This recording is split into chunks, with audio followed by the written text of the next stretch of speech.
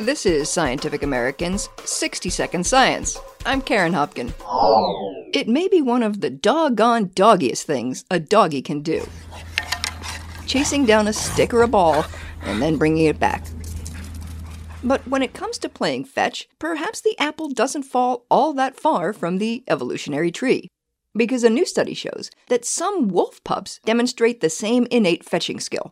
A finding that suggests that an ability to playfully interact with people might have been around in ancient wolves before they transitioned into domesticated dogs some 15,000 years ago. The work is in the journal iScience. Researchers were interested in understanding how domestication affected canine behavior.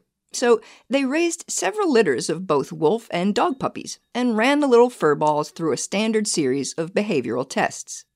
In one of those tests, a puppy assessor, someone the animals never before met, would toss a tennis ball across the room and encourage the pup to retrieve it.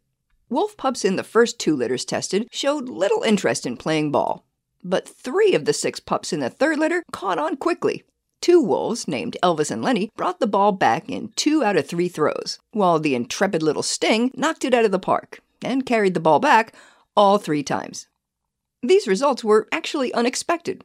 The researchers had thought that the ability to socially engage with unfamiliar humans was something that likely arose after dogs were domesticated.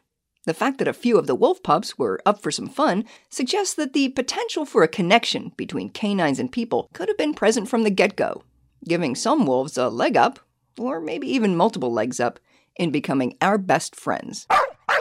For Scientific American's 60-Second Science, I'm Karen Hopkin.